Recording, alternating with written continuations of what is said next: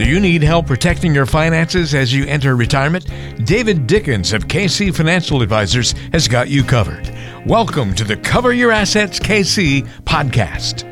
Welcome to another great edition of Cover Your Assets KC. I'm Walter Storholt alongside David Dickens, President Wealth Advisor at KC Financial Advisors, based in Overland Park. And on today's show, we're going to be talking about 7 myths about Social Security. It's sad, David, that there are 7 myths. I wish this was 3 myths about Social Security, but unfortunately, that's just how much misinformation is out there, I suppose. Yeah, and these are only the 7 that I'm choosing to talk about today. So it gets worse, is what you're saying. There are a lot more out there, but these are kind of the top ones. These are ones that I answer a lot in my office with clients and prospective clients. So I thought it'd be hopefully a real interesting podcast for us. I have a feeling we'll have some listeners who might believe in these myths. Don't be ashamed if you do. That's why they're really common in the Social Security world. And, things aren't necessarily always changing in Social Security, but every once in a while, some tweaks and things like that happen. And so that can often lead over time to assumptions turning into incorrect assumptions and the like. So let's dive into these, David. You've given me an advanced look at the list, so help lead us through here. Didn't want to leave you hanging, Walter. I appreciate it. Hey, Social Security is going broke. I certainly have heard that throughout, my whole life. Lots of things about Social Security, and that's one of them, that it's not going to be here when you're retiring, young man. I remember hearing that throughout the years. Yep, and I hear it today a lot. And that's not true. I guess it depends on how you define broke. But Social Security has always been a pay-as-you-go system. When it got started in 1935, here's the problem. We're having fewer workers to pay as you go than we used to, and we have a lot more retirees because we're all living longer. So when we got started, there were 42 workers for every retiree in 1935. And life expectancy was a ripe old age of 67. You couldn't start taking Social Security until you were 65. So it was super a sound system then. Today, it's not 42 workers to 1, it's 3 to 1. And we are living to an average of 85 years old, not 67. So there are a lot fewer workers putting in, and we're collecting Social Security for a lot more years. So it is less sound, but it's not going broke unless there aren't any more workers in America. So what happens, everybody probably sees something on the paycheck, that FICA, F-I-C-A, it's your Social Security tax. So you pay 6.2% every paycheck out of your earnings until you reach $160,200, above which you don't pay Social Security tax anymore. Now, your employer also pays another 6.2%, and if you happen to be self-employed, you know all too well you're paying the entire 12.4%. So as long as we have workers, we're going to have income coming into Social Security. Right now, though, just in the last couple of years, we've had more going out than is coming in, and that's the big concern. So as long as Social Security has been around, we have about a $2.8 trillion surplus, and that's held in Treasury securities. So is it a trust fund? It's arguable, it's depending on how you want to split your words. But Social Security is likely to undergo some changes over the next decade that will make it such that there is as much money coming in as is going out. But I'm convinced that Social Security is not going to go broke. And I'm also convinced that Congress is not going to let it go unchanged. In other words, that Congress will eventually make changes such that it gets on a more sound footing than it is today. So it's not going broke, but it's certainly less cash flow positive than it was. Sure feels a lot like when maybe you are earning money in a job, but your spending is a little high, and you're like, ooh, I got a little more going out than I got coming in. Doesn't feel great, makes you feel a little worried, know that you need to do something about it, but doesn't necessarily mean that you're going broke tomorrow. So kind of. And it doesn't necessarily mean you're going to make the changes tomorrow. You just know you need to make some changes. You need to make them, but that's right. There's no guarantee that those changes get made. So we punt and adjust and find other ways to cope and figure it out. So something you'll always be keeping an eye on, I know, David. How about myth number 2 about Social Security? My retirement age is 65. Set in stone, easy to remember. Exactly. So that used to be the case. But now, I mentioned just in the last myth that Congress needs to do something. Well, the last time Congress did something was Ronald Reagan put together something called the National Commission on Social Security Reform. He and Tip O'Neill ran the House of Representatives, and he was a mean old dude, mean old Democrat from Illinois. And Reagan was a tough Republican from California. And they realized, if we're going to fix this thing, we have to have a bipartisan commission because neither of us is going to do it on our own. And I'm confident that's where we are today. So sometime we'll have another commission that will get pulled together and they'll make some changes. But back then in 1981, this change was made effective, I think in 83, maybe 84, was that the full retirement age was no longer going to be 65, but it was going to increase over the years such that today, if you were born in 1960 or after, your full retirement age is 67. I was born in 1958, so mine happens to be age 66 and 8 months. So there was this increasing time, but most Americans now are born after 1960, and so their full retirement age is 67. Another overhaul is long overdue, and so what likely is going to happen is that age 67 isn't what we're going to have a decade from now. Maybe it goes up to 69 or 70. So that is certainly subject to change, and that's one of the factors that will help us make sure that Social Security is sustainable over the coming decades. Sustainable and Social Security, two words or phrases that definitely need to be linked based on our first myth, right? Those two go hand in hand.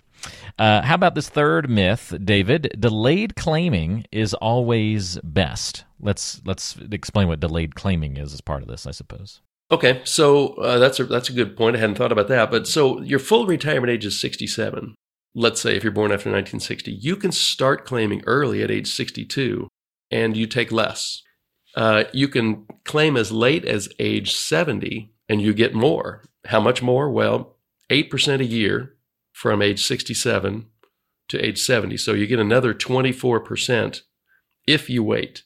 So I have a lot of clients and prospective retirees that say, well, I obviously need to wait. And I would say there are a couple reasons why I've seen people successfully not wait. Maybe not take it early, but certainly start at their full retirement age. So for instance, if you happen to be in poor health, Social Security is built to be actuarially sound. In other words, if you live into your early to mid 80s, it doesn't matter whether you started at age 62 or age 70, you're going to get about the same amount of dollars out of the system. If you die early, well, you wished then you would have started to Social Security earlier so you could get more dollars out. If you're going to live to 90, then the best dollar choice is to have waited till you're 70. But if you're in poor health, it's probably not a good bet that you wait until 67, 68, 69, or 70. There's another reason to take it early, and that's if you actually really need the money. And so I have consulted with some people who that was their best choice, knowing that if they waited, they could get more, but their financial situation was not such that they could wait. And then a third one I can think of is maybe you have an excess of wealth and you say, well, I'm going to hedge my bets. Maybe I do die young and I've paid into this thing all these years. So I'm not going to wait till 70. I'm just going to start at 67. Or you might say, I got a lot of money, but there's some potential changes coming down the pike. And I think they're going to go after the people with a lot of money first. So I'm going to go ahead and start and begin getting money out of Social Security since I've been paying in for so many years. So those are three reasons I can think of that claiming later is not always the best choice. Okay, very good. So we've talked about Social Security going broke, retirement age assumptions that it's always at 65, and that delayed claiming is always best. Again, these are myths, not the pieces of advice to follow. What about our fourth myth? Congress raids Social Security to pay for other programs. That's one of the big issues. Yeah. So depending on what radio station you listen to or what TV station you listen to, you've probably heard somebody allude to the fact that Congress raids Social Security all the time to pay for these other programs, and that's just not correct. There are two trust funds that are set up. I use that term loosely for reasons I'm getting ready to tell you. One is for retirees and their survivors, and the other one is for people with disabilities. And those types of people get money back out of Social Security. And it's loosely tied to how much you put in. So Social Security is a separate, self-funded program of the federal government. The federal government does, however, borrow from Social Security in that when Social Security runs a surplus, which it's done for decades, those extra revenues are invested in U.S. Treasury securities. Well, everybody with half a brain knows that we run a government deficit almost every year. I think there were 2 years during the Clinton presidency when we didn't. But we've been running deficits, annual deficits. In other words, in the United States, we spend more as a government than we bring in. So we're always borrowing more and more money, and sometimes in the form of issuing Treasury notes, bills, and bonds. And sometimes those are issued to the Social Security Administration. Is that raiding the Social Security program? No, because we're going to pay those bonds off. We, the taxpayer, are going to pay those bonds off, or more likely, we're going to reissue new bonds to pay for the old bonds. The problem we have right now is that Social Security is no longer running a surplus. It's actually starting to run a deficit. So it's redeeming the treasuries that it has purchased over the years. And since the government is already running a deficit, well, what it really means is that the government is borrowing incrementally more because Social Security isn't buying new bonds, but redeeming its bonds. So there's a lot of complexity as to where Social Security's trust fund is held, but I'm confident it is secure in that it's in U.S. Treasuries, and we're not going to default on those, or else we cease to become the reserve currency of the world. So we have problems with Social Security, but Congress raiding the trust fund is not one of them. Okay, very good. Working our way through these myths from kind of the workings of the Social Security system to what you should do personally. Interesting to hear kind of how the myths are just so pervasive. It's not just about like what should I do, but just about the system itself in so many different ways. Let's look at another myth. A lot of people, even with all these problems with Social Security, tend to say, well, at least my Social Security benefits are tax-free. Oops. Right. Well, pre-1981, they were tax-free. But that commission that I mentioned 10 minutes ago, one of the changes it made was that it said, well, depending on how much other income you have, we're going to make your Social Security benefits taxable. And so it's a little convoluted, but here's how that works. If you are single, if you file your taxes single, and you make under $25,000 of income, then your Social Security is not taxable. But if your income is between $25,000 and $34,000, then 50% of your benefits become taxable. And if you make over $34,000, then 85% of your Social Security income is taxable. At what rate? Well, it depends on what your ordinary income tax rate is. Probably 10, 12, or 22%. If you're married filing joint, those numbers are a little higher, but not very much. If you make under $32,000 as a married couple, your Social Security is not taxable. If you make over $44,000, it's taxable at 85% of it is taxable. One of the changes that this commission, whenever they get around to putting it together, this commission is likely going to recommend that forget this 50% and 85% thing. Let's just make Social Security taxable. And so it'll simplify, but it'll also raise everybody's taxes without them having to raise anybody's bracket at all. And then you also pay taxes in the 12 different states. You also pay tax on your Social Security.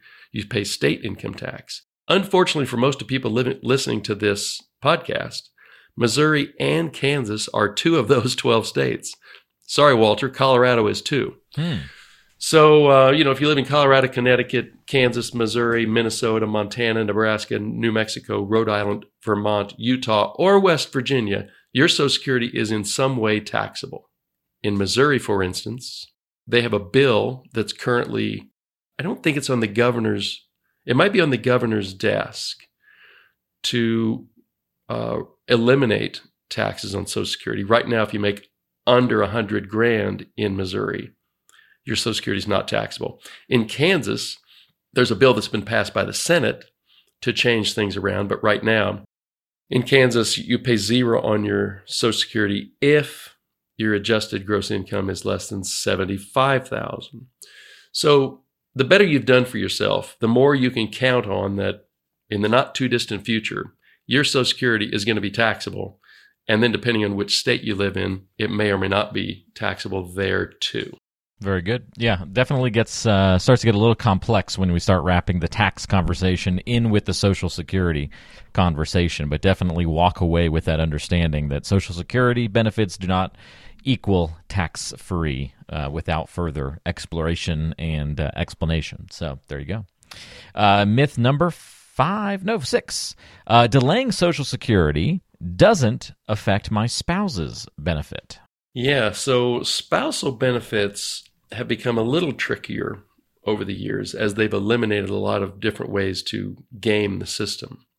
But your spousal benefit, first of all, definitionally, your spousal benefit is 1/2 of your benefit at your full retirement age. So let me unpack that real quickly.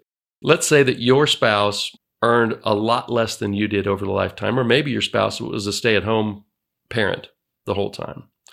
Well, that doesn't mean that spouse doesn't get any Social Security benefit. The least that they can get is 1/2 of your benefit. But if you wait until 70 to claim yours, your spouse cannot claim that spousal benefit until you start claiming. And while your benefit has grown at 8% a year between your full retirement age and age 70, your spouse's benefit stays locked in at whatever it was, 1/2 of your benefit when you were at full retirement age. Now, your spouse could, let's say they earned, but they weren't a big earner, at their full retirement age, they could start claiming their benefit and then switch over to a spousal. Let's say you're going to wait until age 70. Well, then they could switch over to a spousal once you start. And probably one of the biggest benefits on the spousal of you delaying your Social Security is that if you wait until 70 and you die first, then your spouse is going to end up with more than if you had claimed at your full retirement age. And that's because once you die, your spouse gets either your benefit that you were claiming or their own, whichever is greater. So there are benefits to waiting till age 70. They don't always immediately accrue to your spouse. Okay, very good. Yeah, interesting to see how those kinds of strategies and systems have changed over the years. Great examples there, David. Last but not least, let's get to myth number 7 about Social Security. Again, unfortunately not an exhaustive list, but a pretty good smashing of it today. My ex-spouse's benefits reduce my own benefits. So anyone who's been through a divorce has all sorts of new questions about Social Security, don't they? Yeah, and I've got, usually it's a female. I don't know that I've ever had a male that came up against this, but a lot of times the male would think, wait a minute, is that going to affect my personal benefits or my new spouse's benefits? And the answer is no. It gets twisty with your ex-spouse in that I've talked to a lot of females who didn't realize that they could claim on their ex-spouse's earnings record. So you're allowed to do that if you were married at least 10 years to that person, and that your ex-spouse is at least 62 years old, and you haven't remarried. So that's when, as an ex-spouse, you can claim on your ex-spouse's Social Security record. And what you would get is 50% of the benefit they're going to get when at their full retirement age. So again, for the ex-spouse who was the bigger earner, that has no impact on your benefits whatsoever. It's just a benefit that the Social Security law gives to the person you got divorced from. And you do not have to claim before they can start collecting. And then, one other kind of weird little twist on this. This is kind of maybe a bonus. It's not really an eighth myth, but there is, as an ex-spouse, so you're claiming all along on your ex-spouse's benefit, getting 50% of that. But when your ex-spouse dies, if that person dies before you do, you can claim a spousal benefit on that person. In other words, your amount gets stepped up to their full amount that they had been receiving because you were an ex-spouse. Their current spouse that they left behind, well, they also get that spousal benefit. So if you ever wonder why is Social Security under so much stress, it's because we've added so many twists to who can get paid under this system until everybody dies. But that's a nice little bonus. If you're an ex-spouse and your ex-spouse dies, you might just get a step up to what they've been earning from Social Security all along. Well, David, thanks for breaking down these myths. I'm curious if somebody listened to the show today and they're like, yeah, I thought some of these things about Social Security. I was a believer in that myth. I'm building my plan and my future off of some of these myths, or even if it's just a small element of some of these myths. What to do now? I mean, we get the knowledge, we get the know-how that maybe something's not quite right. So then what's the next step? Yeah, so the next step would be to have somebody with some pretty good software do a Social Security analysis for you. And so we have that software, a whole lot of financial advisors do. You're going to have a hard time getting that software with a Google search because it's fairly expensive to own and it's updated on a regular basis. So you would really want to reach out to somebody who can do that type of analysis for you. We're happy to do it for you. And then find out, well, what are my options? With each additional law that gets passed, there's extra complexity that gets layered on. And if you do a Google search and you pull up an article from 2018 or 2020, there's a high probability it's going to be wrong because the nuances change pretty often. So reach out, give us a call. You can shoot us an email. If it's not us, make sure you find somebody who can give you a competent read on what your Social Security alternatives are. It's a really, really good program. It has cost of living increases built in, and I'm convinced it's not going bust anytime soon. So make sure you're getting the most out of that system that you can, because everybody you drive past on the streets or walk past on the streets, they are or should be doing the same. So just make sure you get what's coming to you. Very good. And if you would like to, again, reach out specifically to David Dickens and the team at KC Financial Advisors, I'll provide you the ways to do so. One is to pick up the phone, give them a call at 913-317-1414. That's 913-317-1414. Or go online to coveryourassetskc.com. That's coveryourassetskc.com. You can get all sorts of great information about David, the team, how he can help, and other fantastic resources there as well. And we'll link in the description of today's show to those various pieces of contact info so that it makes life easy on you, hopefully. Hope you enjoyed those Social Security myths. David, thanks for guiding us through it, and we'll look forward to talking to you again next week. We'll have something good cooked up for next week, Walter. Probably tax-related. It's that time of year. Might as well dig into it with maybe a few weeks left to go for some folks before final due dates. So we'll look forward to that conversation next time around right here on Cover Your Assets, KC. Investment advisory services offered through ChangePath LLC, a registered investment advisor. ChangePath LLC and KC Financial Advisors are separate companies.